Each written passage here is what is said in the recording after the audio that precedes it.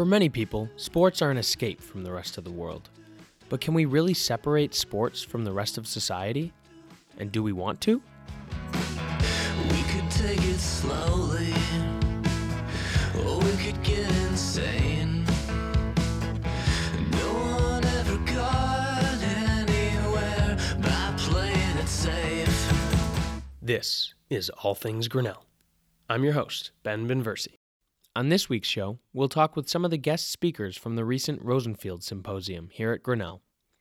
The Off the Field Symposium explored the inextricable relationship between sports and politics, economics, and society. For this episode, we'll talk with Juliette McCurr, the Sports of the Times columnist for the New York Times, about her experience covering stories that transcend the field of sports, such as workplace harassment, sex abuse, brain trauma, doping, and international corruption. Then we'll talk with Lewis Moore, Associate Professor of History at Grand Valley State University, about athlete activism, past, present, and future. This week's show is coming up next after a word from Grinnell College. The information and opinions expressed in this podcast are solely those of the individuals involved and do not represent the views of Grinnell College. Before we begin, a warning. The first part of this show involves sensitive content, including discussion of sexual abuse and suicide, and may not be suitable for all listeners. When Juliette McCurr started investigating a story about NFL cheerleaders, she told her editor she never expected to be covering the cheerleader beat. He said, "You're not. You're on the workplace harassment beat." With stories filling the headlines lately about sexual abuse and harassment in gymnastics and other sports, I asked her when the Me Too movement made the leap from Hollywood to sports. It had to have been the Larry Nassar case because that really happened at the beginning of this year during his sentencing hearing when there were more than 150 women lined up, women and girls really, because there was a girl as young as 15 years old who would give an impact statement. They were lining up to face Larry Nassar and tell him exactly what they thought of him, tell him to go to hell or whatever, other things, nice things they had to say to him. They said that he wasn't going to crush them and that they were brave and that they would move on with their life despite everything he did to them. In some cases, it was pretty sad because one woman said that her father had killed himself after a long time of her saying, Larry Nassar has been abusing me. Larry Nassar has been abusing me. The father didn't believe her. When he finally figured out that it was true, he took his own life. So wow. I think he had other issues going on there, but it was obviously the whole idea of these women facing their accuser. Sexual abuse victims really don't do that very often, especially on this magnitude. And that was a huge moment, not only for the Me Too movement, but for women in general, women who have been abused in all kinds of ways, finally standing up for themselves, and they're hopefully not going to be afraid anymore, or at least as afraid to speak up if they've been hurt. These issues, obviously, with the Larry Nassar scandal, some of that stuff goes back to like the 90s. He's been doing it for a long time, and some of these other issues as well have been entrenched in these sports. What's kept them from being talked about until now? I think that people have been. The thing is, this is the crazy thing, is people have been talking about sexual abuse in gymnastics especially. I think there was a book that came out, must have been in the mid-90s, I should know this. It's called Little Girls in Pretty Boxes, where a columnist for the San Francisco paper, Joan Ryan, had written this book about all the abuses in gymnastics and figure skating. It was basically almost a mirror of what's been going on today. I don't think she did not talk about sexual abuse in that book, but it was everything else. It was eating disorders that led to anorexia, this daily abuse at these gyms that led to suicide, all these crazy things that were happening in gymnastics. That was a big deal when she wrote about it. Everybody denied it. Even people in gymnastics denied it because they want to stay in gymnastics, I suppose. Parents didn't want to acknowledge it. They kept putting their kids in sports in it. And I'm not sure why nobody stepped up in this Larry Nassar case, but people knew or suspected what he was doing. People had gone to Michigan State officials to say he had abused them, and nobody ever did anything there. They just buried it. In the wake of these scandals, do you see anything changing in the sport of gymnastics? I know basically everybody on the board of USA Gymnastics has resigned, but do you think that there's going to be tangible changes moving forward in the sport itself? was it just now it's not last week, it's the week before, they hired someone to be in charge of the elite development of the women, which is basically someone who's in charge of little girls coming up and becoming Olympic champions. And this woman 2 years ago had defended Larry Nassar, said he's really great. He's always helped our girls. I'm sure he didn't do this. And so when you ask me if USA Gymnastics is going to be changing anytime soon, I don't think they can. I actually don't think so. If they need to be prodded into making all these changes, like changing the board of directors, kicking out their CEO, they needed the USOC to basically tell them to do these things. And then they hired this woman who was a Larry Nassar defender, and then she got fired a couple of days later because the USOC told them to fire her. I think that I don't expect anything to change in gymnastics anytime soon. So how do you see your role as a journalist when you're reporting on these stories? You want to see change, obviously, and you'd like to see justice brought to bear, especially when there's victims involved. But you're also trying to report the stories and maintain integrity. Do you see a tension between the two ever? Well, when I started writing about Larry Nassar, I was a columnist. And right now I'm transitioning back to being an investigative reporter, which I like a little bit better. And I'm not sure if that's going to stick or if I'm going to go back to being a columnist. But as a columnist, I could say certain things. I called for the USA Gymnastics Board of Directors to be ousted, and a couple of days later it happened. So I'm not sure. They probably didn't even read my story, but it made me feel good, the cause and effect. Let's say they did. My mom says it was totally because of me. But as a regular reporter, like investigative reporter, we worked on a story earlier this year that showed the time that USA Gymnastics fired Larry Nassar because he was found he was suspected of being a serial molester. They fired him, and then it was more than a year later where he was finally fired from Michigan State University. So in that time, we reported that more than 4 women and girls as young as 8 years old had been molested by Larry Nassar. So that's more of an investigative story, and I feel like my job as a journalist is to point these things out, point out the people who have been hurt, talk to them and get their stories. I've talked to many of these survivors who have, their stories are pretty heartbreaking, not only what Larry Nassar did to them, but the aftermath, which is, thoughts of suicide, lots of eating disorders and self-esteem issues, lots and lots of cutting, and lots of depression and anxiety. And it's more, these effects on these girls won't be known unless a journalist like me tells the story. And I find that really an honor to be able to tell their story and just to show officials who have the power to keep these people away from little girls that they need to be doing their job. Yeah. You reported a story about Ryan Hoffman, for example, the former North Carolina football player who had CTE and also struggled with mental illness and addiction and died a few years ago.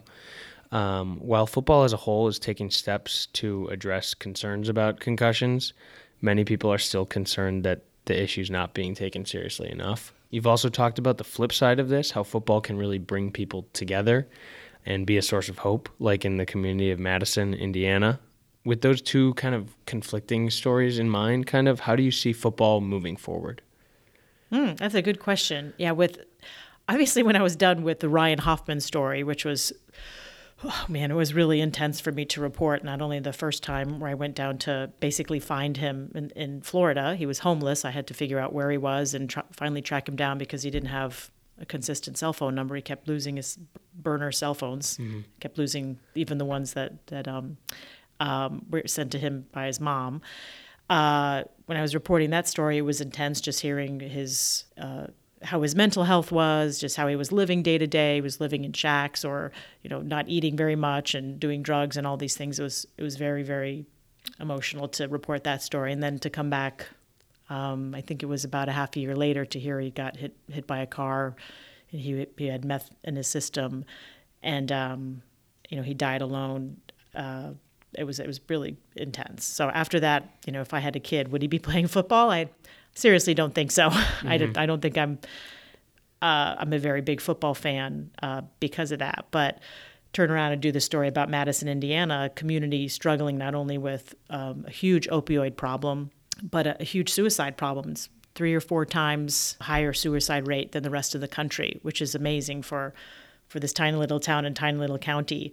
Everybody knows somebody who's died, and a lot of those people are kids and young adults.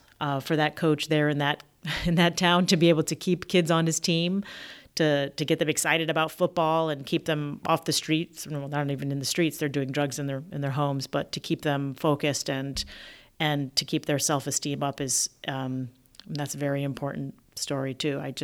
It's hard for me to think about your very difficult question, and I'm really upset that you asked me it. Yeah, I mean, it's something that I've always thought about too, kind of reconciling what I've always thought is like that kind of intangible, like something about sports that just like it's hard for me to put into words. But there's also the other side, which maybe is just society's issues creeping in on what is not a wholly separate entity, which is sports. As you talked about today, it's not separate. One time, I think when I was in Madison, I thought, what sport can replace football? So they don't have to have these head injuries. Right. And I would like to say that the Madison football team had concussion protocols out the wazoo. They were, at one point, they had like 7 guys out of the game because they were watching them for concussions. They did a very good job at safeguarding that and keeping an eye on that. And I thought, can I actually see these guys playing soccer? Or they can't even play soccer. It won't be a replacement. They can't play baseball. It won't be a replacement because there's just not enough spots on the team. Football, you can have so many guys on the team. You can take so many guys and refocus them and be there for them. So it's hard to find a replacement for football that might be hurting some kids in the end. It's kind of a catch-22 I don't have the answer for. Yeah. So it's kind of a similar question, and maybe you don't have a good answer for this one either, but I'll shoot anyway. So you've covered sports for a long time, and you've obviously covered your fair share of scandals, but also, inspiring stories that showcase the power of sports. In both cases, it's evident that the stories are about much more than just sports, but which one of those stories is the reason that you got into covering sports? The inspirational ones or the ones where you're uncovering injustices? That's it. I think I did not even know what I wanted to do. I just thought I was going to travel the world for free, and that was cool. That is cool. I don't even know. I mean, I wasn't on the newspaper in my college. I had written a lot when I was a kid, but I wanted to be a lawyer because my parent, we came from a blue collar family, and I thought I should be a lawyer. So I really didn't have a plan. But, the stories where I look back, it's I think that the emotional stories are important to tell because you're telling somebody's story that changed somebody's life. But the ones that change rules or laws and things like that, those are very important. Those who save other people from suffering, like the Larry Nassar case, or maybe some of the CTE stories where maybe a kid won't play football if he gets 3 concussions. Maybe he'll decide to stop if he's read one of my stories. I mean, there have been a lot of those where I felt pretty good about myself. I not to pat myself on the back, because in the Ryan Hoffman case, he called me from rehab saying that I'd saved his life, and I thought this is the best moment of my life as a journalist. I mean, I live to try to help people. And then for, several months later for him to pass away by himself without any ID in an ambulance where nobody even knew his name to say goodbye that's not how it ends. No. Yeah, it's an important job. With all these issues intertwining themselves in sports from society, do you think that sports provides a particular angle of analysis that can't be gleaned from other perspectives? Or do you think it's simply that we, lend a lot of importance to sports, and so when these stories come up in the context of sports, they're just more prevalent or more, they have more traction? I think more people pay attention to sports than anything else. If it's like something that crops up in business, it's really cutting off half of the population who doesn't read the business section or doesn't really care about business. The good thing about sports is it attracts people of all different walks of life from all different backgrounds and financial means, and that's why it's such a good meeting place to discuss these things. I mean, we were just talking about the Serena Williams story just a little while ago, debating whether she was right or wrong in her I don't want to call it a tantrum, but it sort of was a tantrum against the umpire. Everybody has a different thought about it. People who didn't even watch tennis. And so it's nice to hear all these people talking about an issue, and whether it's equality or racism, and it all started with just a tennis match. Yeah. One of the quotes in your article about the Madison football team really stuck with me since I read it. The woman in the diner, when you first got there, who had recently lost her son to suicide, told you, "We need your help." And I'd like to echo those sentiments, and thank you for continuing to tell these stories and coming on the show today, Juliet. Oh, thank you so much. This has been a pleasure. Thanks. Juliet Macur is an award-winning columnist for the New York Times. She's also the author of Cycle of Lies, the prominent biography of Lance Armstrong's demise. You can find links to her recent work on our website, grinnell.edu/podcast.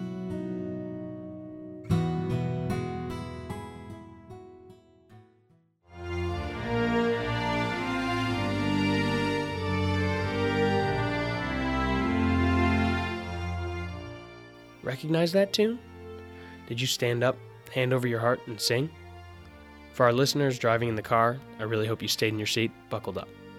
For liability reasons, I should mention, Grinnell College is not responsible for any injuries or intense feelings of patriotism that may result from listening to this podcast. Regardless of how you feel about the NFL protests started by Colin Kaepernick, the protests have undeniably ignited discussion and debate. With football season in full swing, the issue is on many people's minds. Joining me to talk about this and other activism in the world of sport is Lewis Moore, Associate Professor of History at Grand Valley State University. I asked him how today's athlete activists differ from those in the past, like Muhammad Ali, in terms of the methods of protest, public reaction, and goals.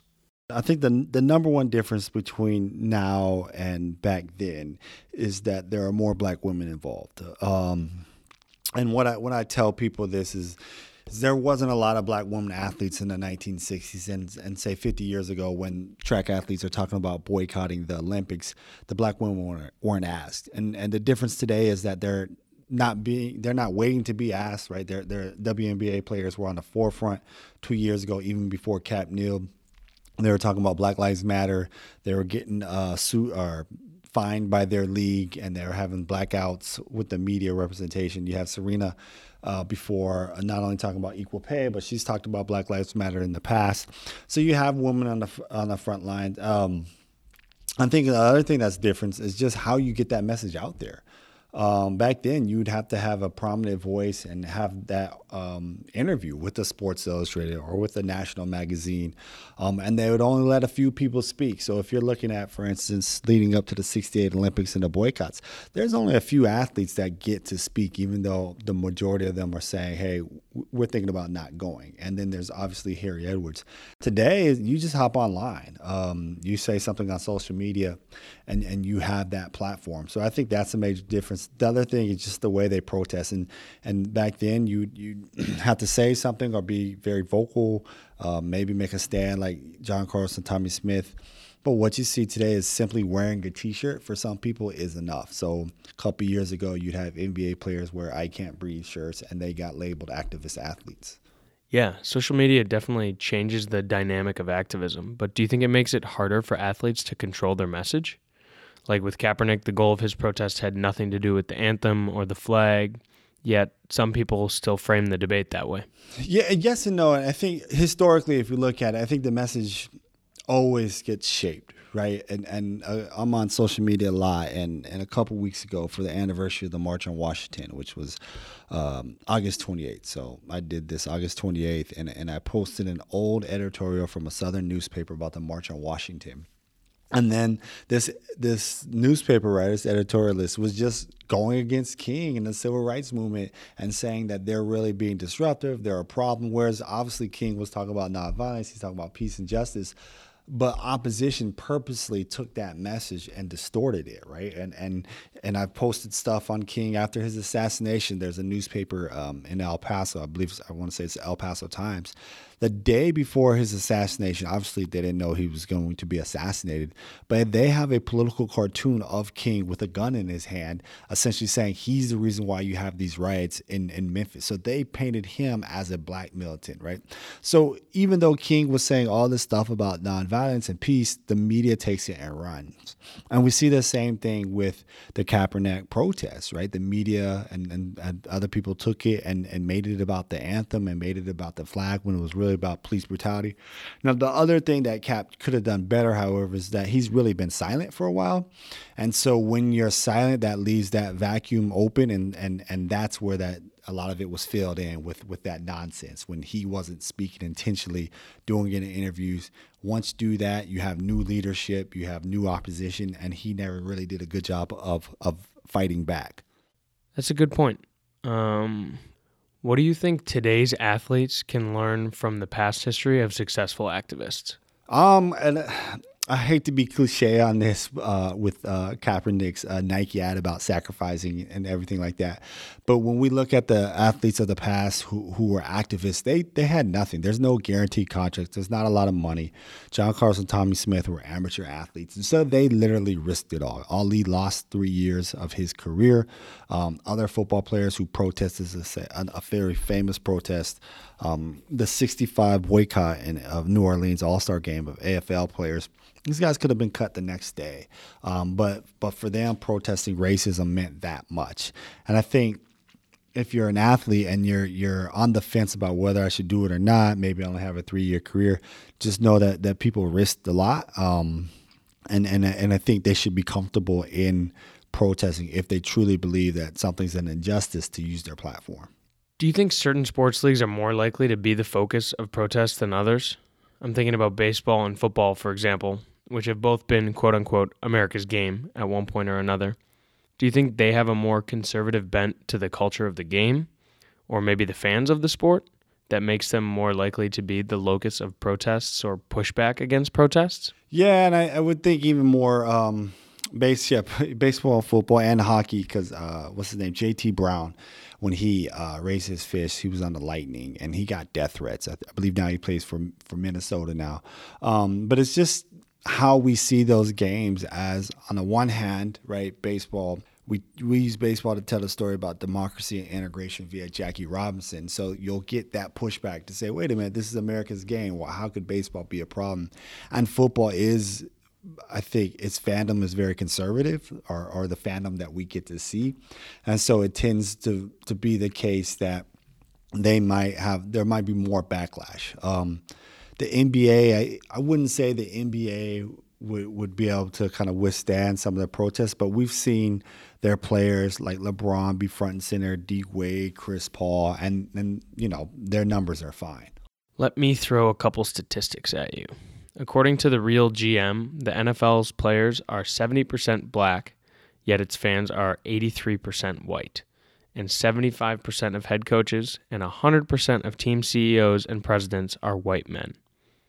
On the other hand, the NBA has the highest percentage of young fans and black fans. What do you make of those numbers? I think it says something that we look at NFL as a very white fan base, and I think when the NFL is figuring out what they should do with the protest during the national anthem, that comes to mind. They see themselves as having white fans, and they leave out the other black fans. And I think part of that too is just the cost of the game. Like, it's very expensive to go, even though they're in cities where there is a large black population. It's very expensive to go to the game, and so I think a lot of fans are turned off from that. Basketball just does a better job also of understanding that it's a black league, and I think because it started out as a black league, like by the 1960s, it was more than 50% black. So if we think about it, they integrate in the early 1950s. Within a decade, it's more than 50% black. And as much as they tried to have quotas on their team, I think the league got the message rather quickly that they're a black league and they have to sell that. Now, they've had some problems, right, trying to be that black league. But by the time you get to the late 80s, early 90s, and as scholars suggest, they kind of merge themselves with hip-hop. I think they embrace that. They embrace their blackness a lot better than the NFL has. Thinking historically about protests, do Do people ever really approve of the way athletes protest? No, they don't, and I think we get back to King here. I mean, one of my favorite writings that he's done, and certainly a lot of other people's, is Letter from Birmingham Jail, and he writes that in 1963 when he's in jail in Birmingham, and the reason why he writes that is that white moderates, right, religious leaders attack him and for protesting in Birmingham, for bringing all this trouble to Birmingham, and he sits down and he writes about he says that famous quote, the whole injustice somewhere is injustice everywhere. But he uses, my favorite part about that is that he uses that time to go after the moderate, to go after the people who say, why don't you just wait? Why don't you just protest a different way? And we see that still today with the NFL protests. Why do you have to do it during the national anthem, right? When else do you want these people to do it? You're not going to listen to them any other time. And so that's the beauty of the CAP protest, is that it forces us right there, right on the spot, to deal with it. And I think that's why there's that backlash, because for the first time in a lot of people's lives, they have to deal with the reality that not only is that there's racism, but the criminal justice system is racist and it's brutal to a lot of people. And we don't like to think about that in America. The whole point of the symposium that we're having here at Grinnell is to question the maybe false distinctions and the lines that we draw between sports and society. Is there a reason to draw lines between sports and society at all? No, I mean, it's part of it. And I think what we do, though, is that for the longest time, and post-World War II America looks to sports as something that we want to measure up to be, especially in this kind of post-Jackie Robinson era. And that allows us not to really wrestle with some of the racism that we see on a daily basis. So we could celebrate Jackie Robinson as this great figure, but at the same time ignore the racism of him having to go play in the South, or ignore the racism of the fact that people who look like him can't get jobs outside of baseball. People who look like him can't move into a white neighborhood. Before we came here, I was going through some research, as I do in my off time, and so it's the 50th anniversary of the Cardinals and the Tigers playing in the World Series, and that's one of these World Series where everybody says it's great for the city of Detroit, because in '67 they went through a really bad rebellion, and they lost their chances essentially to be in the World Series, the last game of the year. But everything that you see about the World Series in '68 when they win it, it's about healing the city, bringing it back together. There's a black writer, Doc Young, who there's a famous moment when they clinched their playoff berth. McClain, who's their star pitcher, and Willie Horton, who's their star black player, embrace each other. And he calls it's like that Pee Wee Reese, Jackie Robinson moment. And everybody's getting together. And in St. Louis, after Game 1, Bob Gibson destroys the Tigers. He's one of the greatest pitchers ever. And on the headlines is like of the local newspapers, Bob Gibson for mayor. After the series, right, Detroit goes back to being Detroit. Detroit continues in its white flight, right, where white folks are leaving. There's all these studies about race and the race problems in Detroit, and we know what happens with Detroit. Bob Gibson, who was a hero in Game 1, who pitched 3 games through the series and was just awesome throughout the whole series, he gets hate mail, right? He gets death threats. He gets letters calling him the N-word simply because they lose in Game 7, right? So it kind of gets to that point, what you were saying, where on the one hand, sports is great, and we could tell all these stories about people from classes and different races and religions getting together. But at the same time, life is life, and there are these problems with race in America. There are these problems with class with America, and sports doesn't make them go away. What we do with sports is just use that good stuff to hide that bad stuff. Is there a difference between athlete activism that focuses on the sport itself as compared to protests that focus on societal issues more broadly and use sports as simply a medium or platform? No, because I think when athletes are dealing with the problems of sport, let's say labor issues in the WNBA, that mirrors society, right? If we're looking at lately, right, we've seen a lot of WNBA players talking about the disparity in pay and the percentages that they get. That conversation is part of our conversation of what we talk when we talk about women and pay.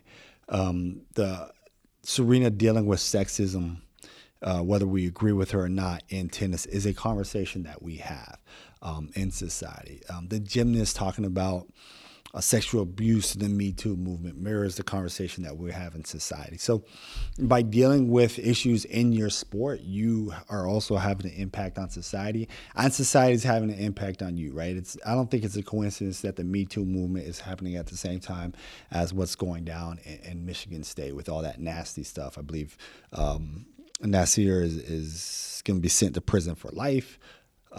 Michigan State winds up having to pay almost 400 women $500 million. Like, it's a very nasty situation.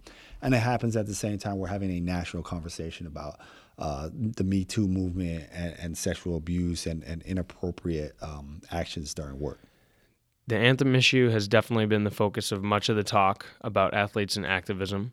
And with the NFL season just starting up again and Nike recently releasing their ad campaign featuring Colin Kaepernick, do you think the anthem issue will remain the focus, and do you think that's a good thing? I think it's a good thing if it remains the focus, as long as our conversation is about what the initial protest was, police brutality, the criminal justice system. I think what happens, though, like we've talked about before, is that when that conversation gets hijacked and it becomes about the military or it becomes about someone's patriotism, disrespecting the flag, I think that's unhealthy. That's not what the conversation should be about. We should, as a society, focus on civil rights, focus on justice, right, to improve ourselves as a society. So I hope it doesn't go away. So both Kaepernick and his former teammate Eric Reid have filed grievances against the NFL. And Kaepernick's case has moved forward into discovery, so we will see where that goes. But do you have optimism for athletes like Colin Kaepernick that their protests will yield results?